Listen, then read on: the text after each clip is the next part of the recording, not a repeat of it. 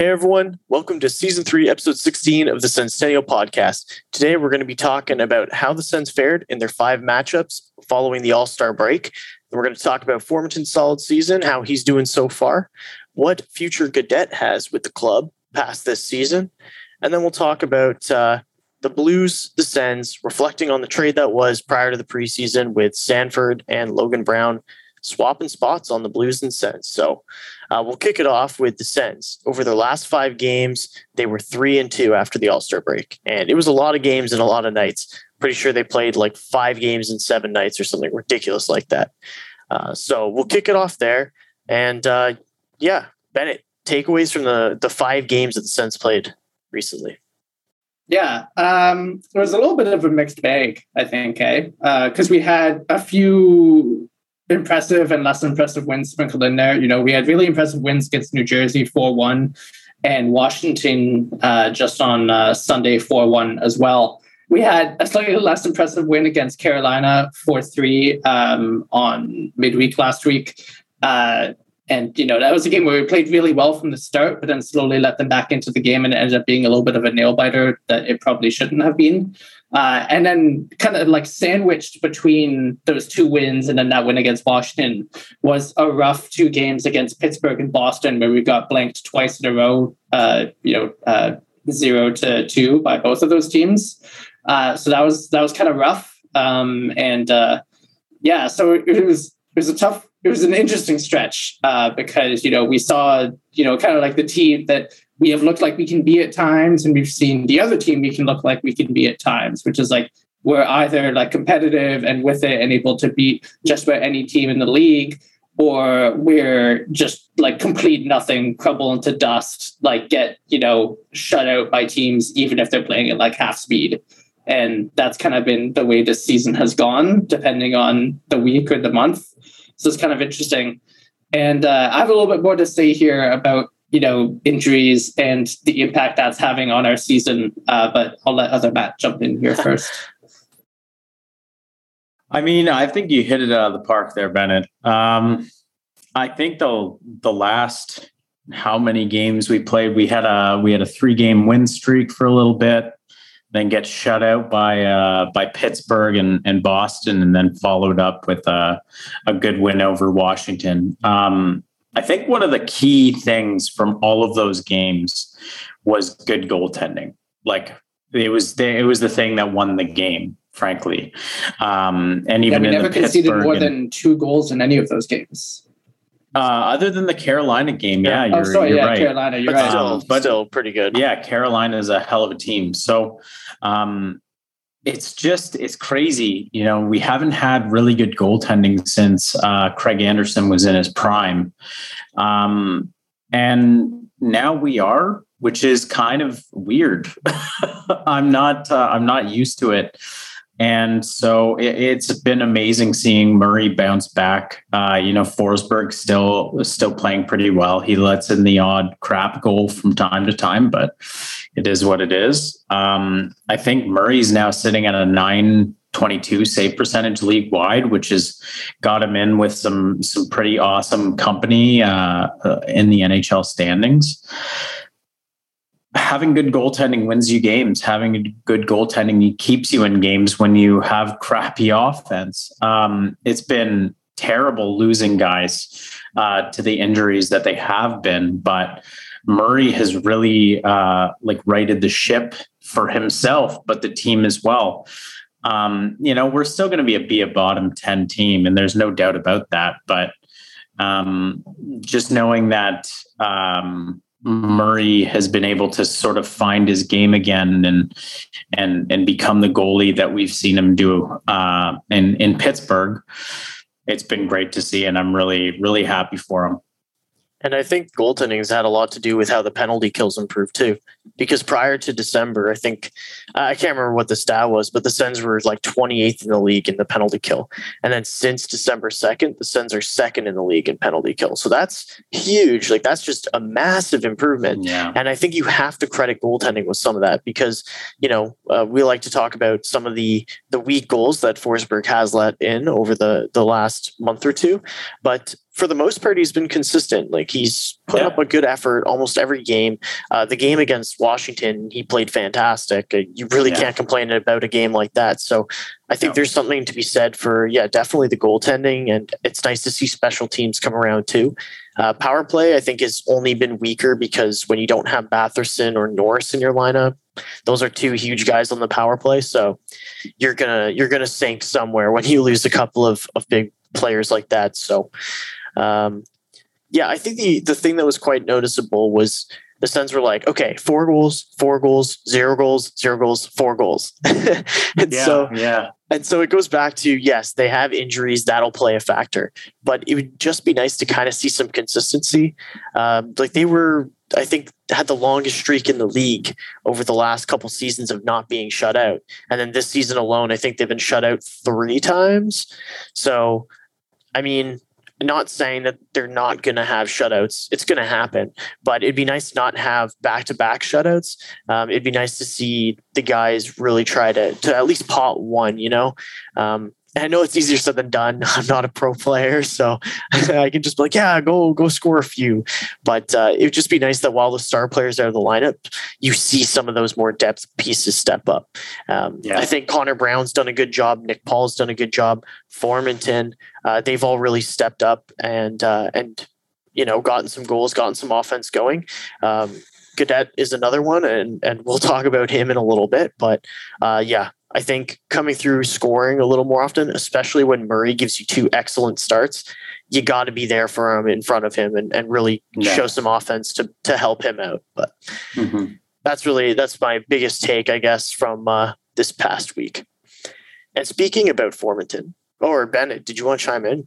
Yeah, so I just want to circle back to injuries for a second. And this is a conversation that we had offline this week. But it's really frustrating, I think, as Sens fans, because we knew that we weren't going to be a great team this season. And, whether there's disagreement about whether it would be like closer to a playoff spot or further away, more of a lottery team, what have you, most fans understood like this was not really like a year where we were going to be pushing for it. But this was a year where we really needed to get some answers to some important questions about where this team is heading and what this team has and what it doesn't have. And what's frustrating for me is that because of the injuries and everything, we're not getting answers to those questions.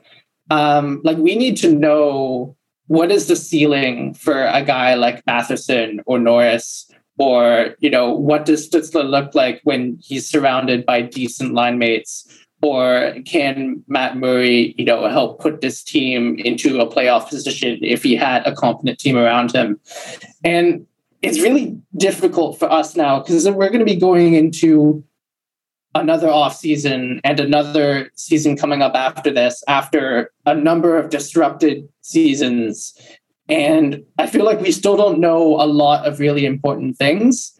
And the fact that, Batherson is out for months now, Norris has been out for weeks and will continue to be out for weeks by the sounds of it. Shabbat is missing tonight.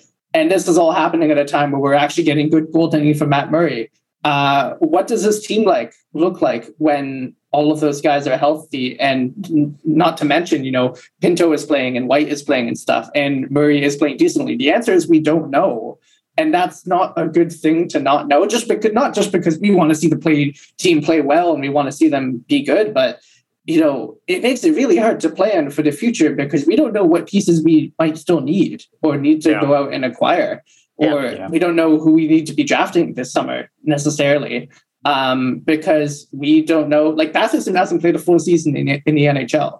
He's been great this season, but he was great for 35 games, and that does not that is not like a bona fide, like you can take that to the bank. He's going to be a point per game player forever now. Guys can be brilliant for 30 games and then disappear for the rest of the season. It happens all the time.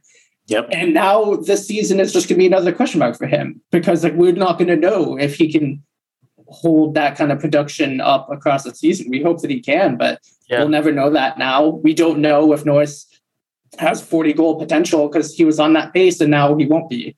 And it's just there's still a lot to analyze here, but it's just frustrating because you have a point. And I mean, it's like Colin White, this summer is the last summer where the Sens can buy him out for like a third of his contract money.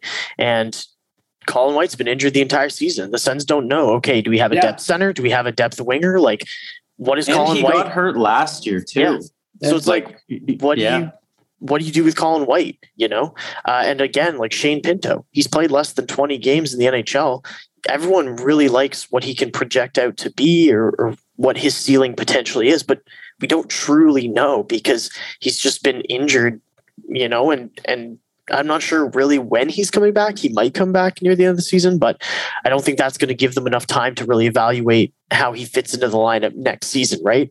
They don't know if, okay, he's going to be our, I don't know, a top 6 winger, or is he going to play center and Stützle go back to the wing, So that's another question that's left unanswered, but I guess we'll find out in due time. Yeah, I think Bennett, you brought up a really good point that none of us have the Palantir if we're going through Lord of the Rings terms of what's going to be coming. We can see that Brady Tkachuk is very much a top six winger in the NHL. He's going to be able to be good for putting up 60 points a season. That's awesome. Josh Norris leads the team in goals this year and did so last year, I believe, or was, just under Connor Brown. That's great. We can see that he's a top 6 center, but we're still waiting to see the rest of his potential. Is he going to be a bona fide goal scorer in the league, or is he just a trigger man on the power play? Drake Batherson, is he going to be a consistent point producer? That's another great question. But I would also say this defense, this revolving door of defensemen that come in and out of the lineup. Shabbat has been a mainstay all seasons, except for a couple games here and there. And tonight, I think DJ has Mete and Zaitsev as the first pairing. And those are 2 guys you would expect not to be on the team moving forward. And they're your first pairing. The question marks with the volatility of Brandstrom's stock in the Sens fan base is ridiculous.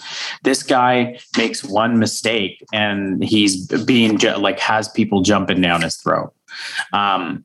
If they did if they did the same thing with Stützle, it would be, nobody would have any confidence in him. These guys are going to make mistakes as young fellas.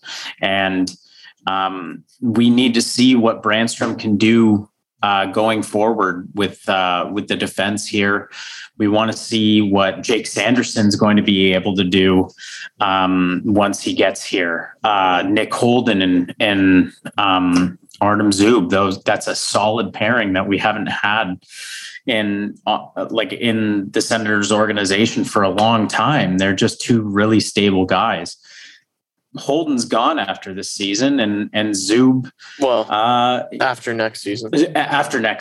And then Zub has 1 more year or 2 more years. I think next year is so important to determine what we have in this team. But if we don't have a good idea of what next year's team and the future's team looks like by the end of this season, I just the faith in Pierre Dorion just keeps creeping out of the building.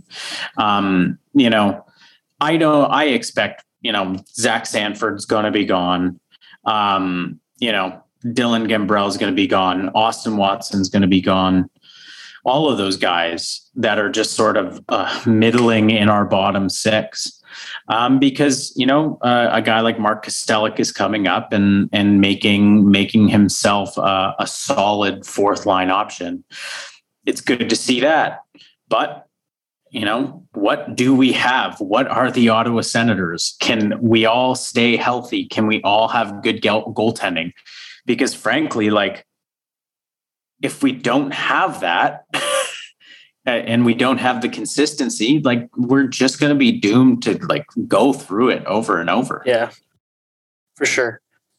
Well, we'll pivot from that and we'll look at some of the positives of the season. And one of the ones that is definitely a huge positive is Alex Formenton.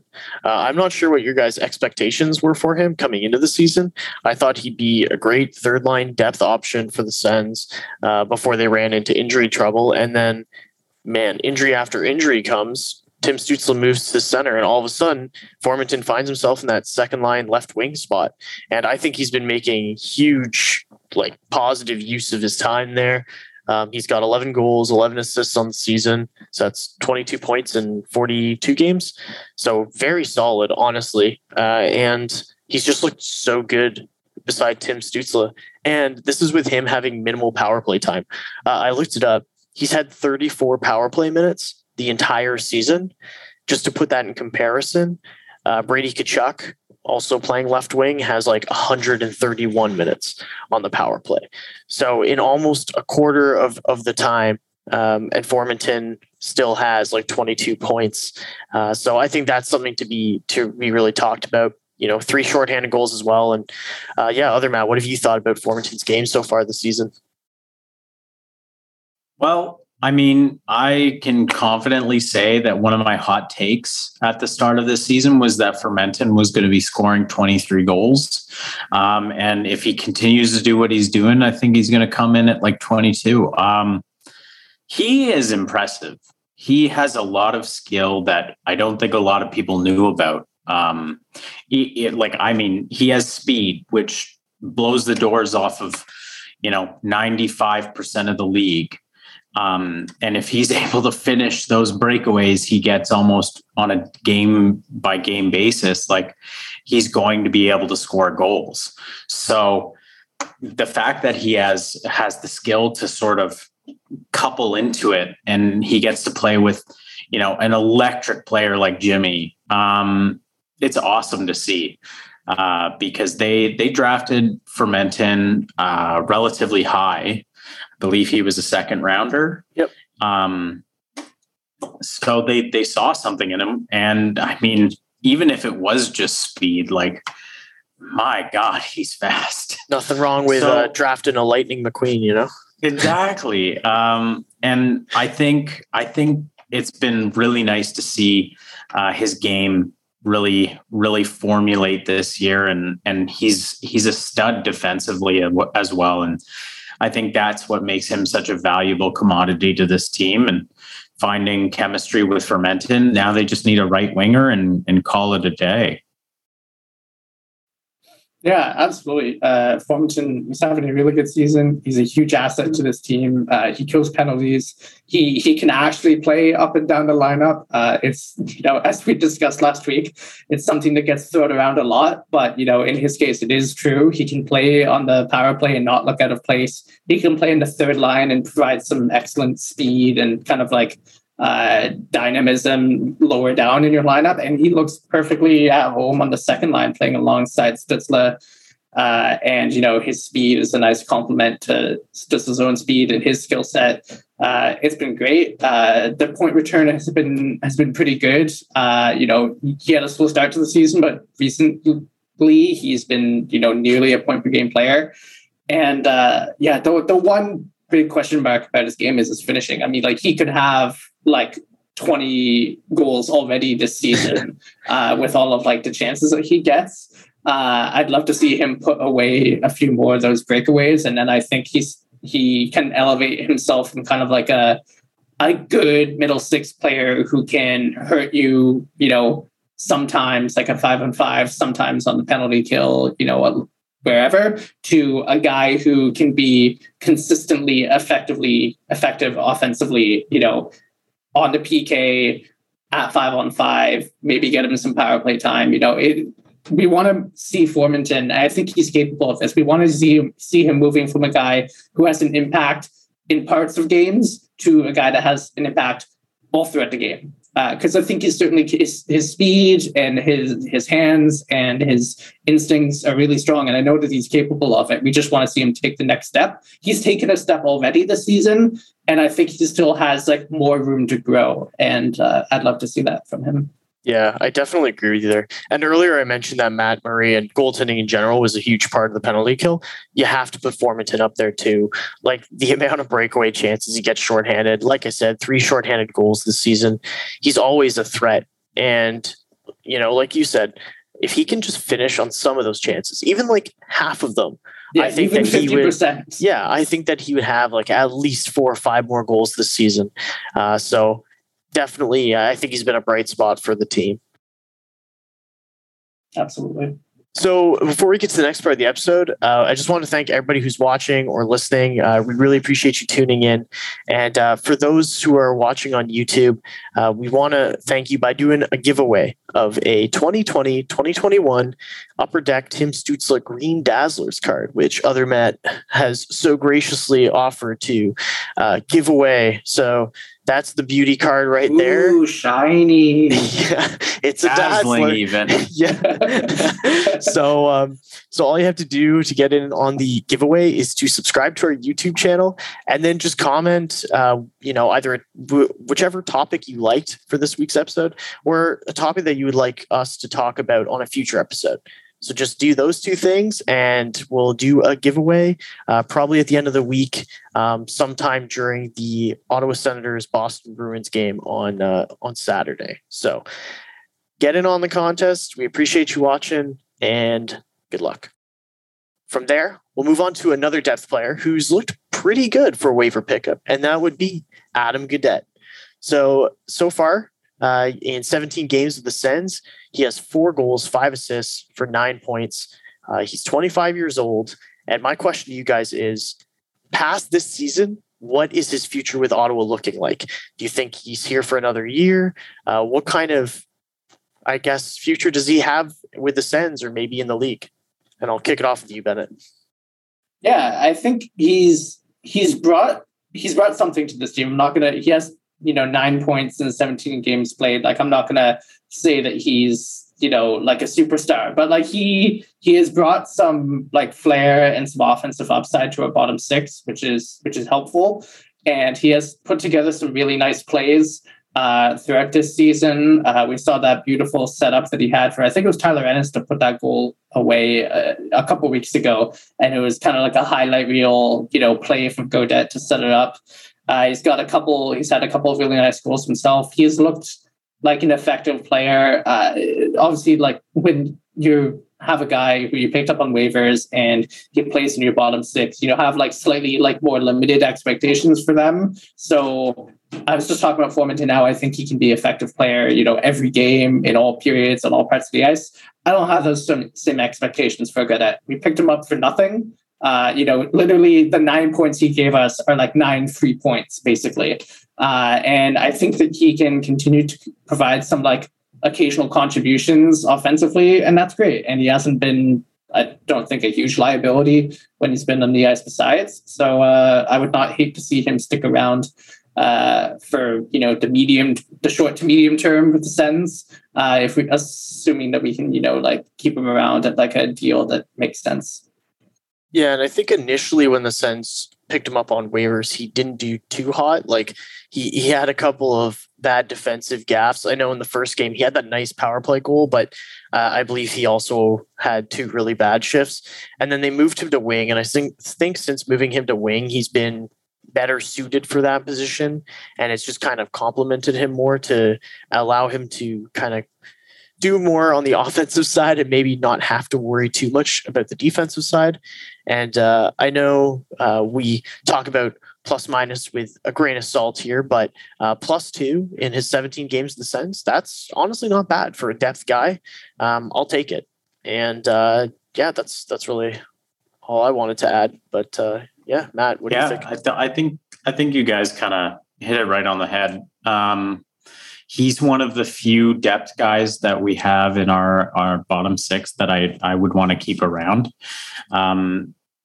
However, I would and am looking forward to him playing with Formenton Stützle this evening. And I know that they've had good chemistry in games previous. So it'd be really nice to see if there's a potential fit there going forward. Just because if you can find a fit internally for that right wing spot on the second line, like he produced at a good pace last year, and then just couldn't find a spot in Chicago. I mean, who would want to stay there anyways? So him coming here and then getting the opportunity to play on the second line with Stützle and Formenton could be excellent. And we can sort of see how it looks going into the end of the season. But, you know, if he's sitting just above a half point a game sort of clip, that's really good to me. And if you can keep him around, give him maybe some stability, like a short, like a smaller term deal that doesn't cost us a whole lot, like him, Ennis, Nick Paul, those are guys you want to keep around. Yeah. Whereas, you know, your Gimbrels, your Austin Watsons, Sanford, you know, Tierney. Sanford, Tierney, Clark Bishop, like all of these guys are expendable. And as it goes back to the point, like we want to start seeing the rest of the team formulated in the next little while here, and start trading people away, you know, that's get some assets. And I mean, I know Pierre Dorion didn't seem to acquiesce to that request, but do it.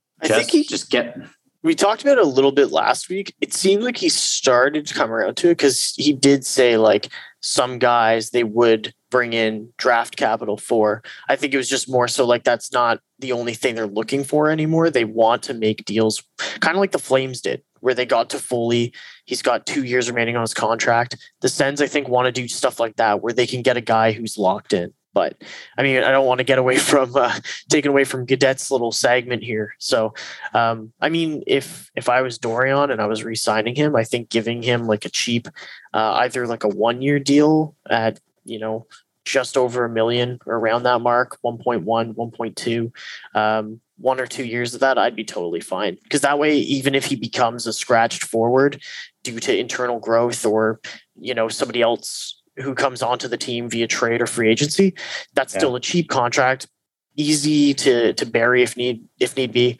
Or if you need a guy like that in the lineup, he really works wherever you slot him in, you know, as long as it's not in like a heavily defensive role. I think he's a fine player to just pop into the lineup. So absolutely. Yeah. So in honor of the Sens and Blues playing their first game of the season, we're going to take a little look-see back here and go to preseason when Ottawa traded Logan Brown and a conditional 4th-round pick to the St. Louis Blues for Zach Sanford. So far this season, Zach Sanford's played 45 games for the Sens and has 7 goals, 7 assists for 14 points. Not blowing you out of the water with those numbers, but that's what it is. And on the other side, Logan Brown has played 17 games, 3 goals, 3 assists, and he's being a healthy scratch tonight against the Sens, which is too bad because I think it kind of would have been nice for him to play against his former team, but it is what it is. So we're going to take a look back how it's worked out so far for both players. And also I'll let other Matt take the reins on this one, but Sanford had some comments in his presser today prior to the game, and we'll just touch on those as well. So first things first, like I'll let Bennett kick it off with looking back and what do you think about the trade after 45 games?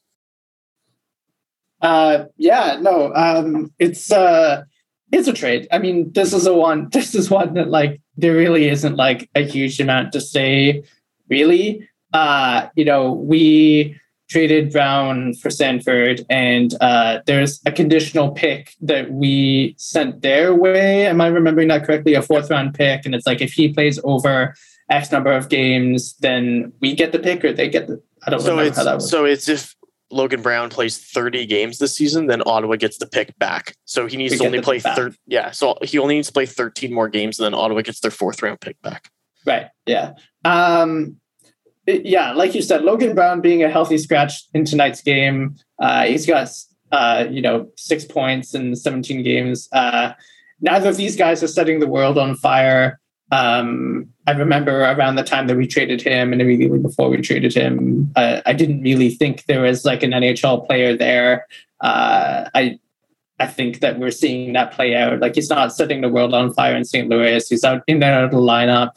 I think like the writing was on the wall here that we didn't think he really had a future with this team because for every flash of high-end skill offensively that he would show, he'd be invisible for like the next like 55 minutes. And I could actually say something similar of Zach Sanford in his time here in Ottawa. I mean, like he had that one hat trick earlier in the season, which was kind of like unexpectedly hilarious. But I mean, otherwise, like defensively, he's been not great. He's been one of the worst on the team for those metrics. And, you know, he's offensively very like streaky, inconsistent. Doesn't really do a lot. Every now and then he gets slotted in on the power play, and I just kind of like heave a sigh because it's just like having just like a body on the power play. Anyway, so I mean, like I'm starting to like really harsh on this guy. Like he's not terrible, but it's just like his acquisition doesn't like matter to the Sens. Do you know what I mean? Yeah, it doesn't like, move the whether needle or not whatsoever. he plays for this team literally is like immaterial. Like there's a million Zach Sanfords in the league, and they all get bounced around, and they play 30 games here and 40 games there for whatever team. They have like, you know, like 12, 13 points, and they get moved on. It's just he's one of those guys. He's just a guy that'll play for this team until he doesn't, and then we'll never think about it again. I look at it. It's funny because, you know, all the time Zach Sanford has moved up and down the lineup for the Sens. I just kind of think back to the way that they probably could have just played Logan Brown there the whole time. Like, I understand he didn't want to play here anymore. And like, why would you after the amount of times that you haven't been given an opportunity to succeed? And I mean, like, going into this season, the writing was on the wall for the guy because he just like mailed it in. Like he didn't care about playing for the Ottawa Senators or at all in their organization. So it made sense. I think the most valuable asset in the whole trade is that fourth round pick right now. Yeah. Like that which is not something you can usually say. Exactly. Like, I mean, Zach Sanford coming here was a marginal, like bottom 12 forward.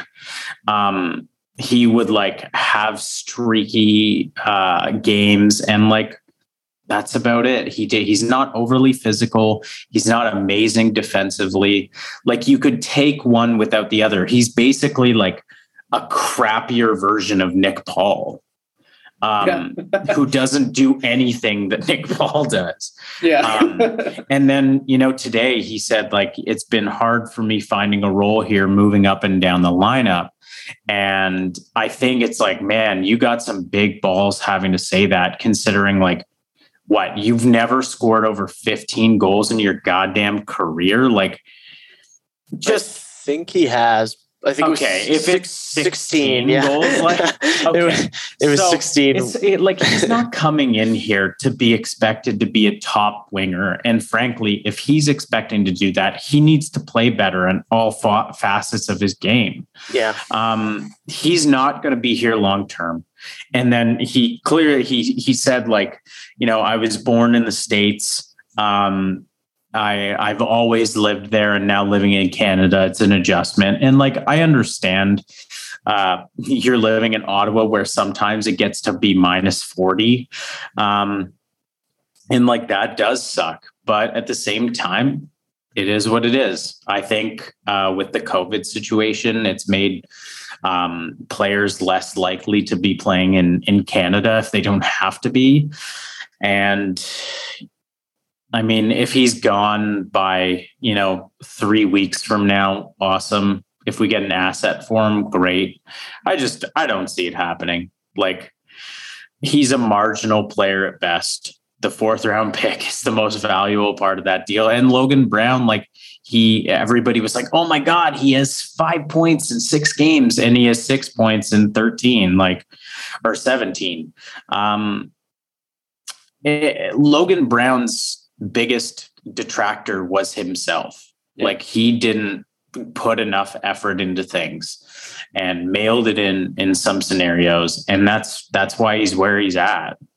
Yeah, with Logan Brown, I know we've discussed this at length before, but I just want to reiterate the point that I know that things could have been handled better by the organization here and there, but you cannot look at a team that, gave Norris the 1C spot last season right out of training camp when he had 6 NHL games under his belt and say they don't give opportunities to young players.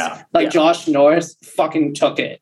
And Brown never did. Pinto took it. Yeah, these guys had single-digit NHL experience and started the season this past year, this season as the 1 and 2C on this team. You could not sit here and tell me that Logan Brown was never given a shot. Yeah, and even Alex Formenton and Drake Batherson. They probably they over-ripened in the AHL and then clawed their ways to being top 6 forwards. Yeah. Even Nick Paul had to really claw his way to get to the lineup. Yeah. But I mean, I want to, if I go back to refocusing on Logan Brown and Zach Sanford, I also think the parallels between the two players are really funny. They're both big players. Logan Brown's 6'6", Sanford's 6'5". They're both not physical really at all. Yeah, Sanford's a Zach big boy. Sanford is 6'5". And that's what I'm saying. He plays like a 5'11", I don't know. Boy. So anyway, Sanford and Logan Brown, almost the same size. Both don't use their bodies to their advantage. They're not physical players, perimeter guys.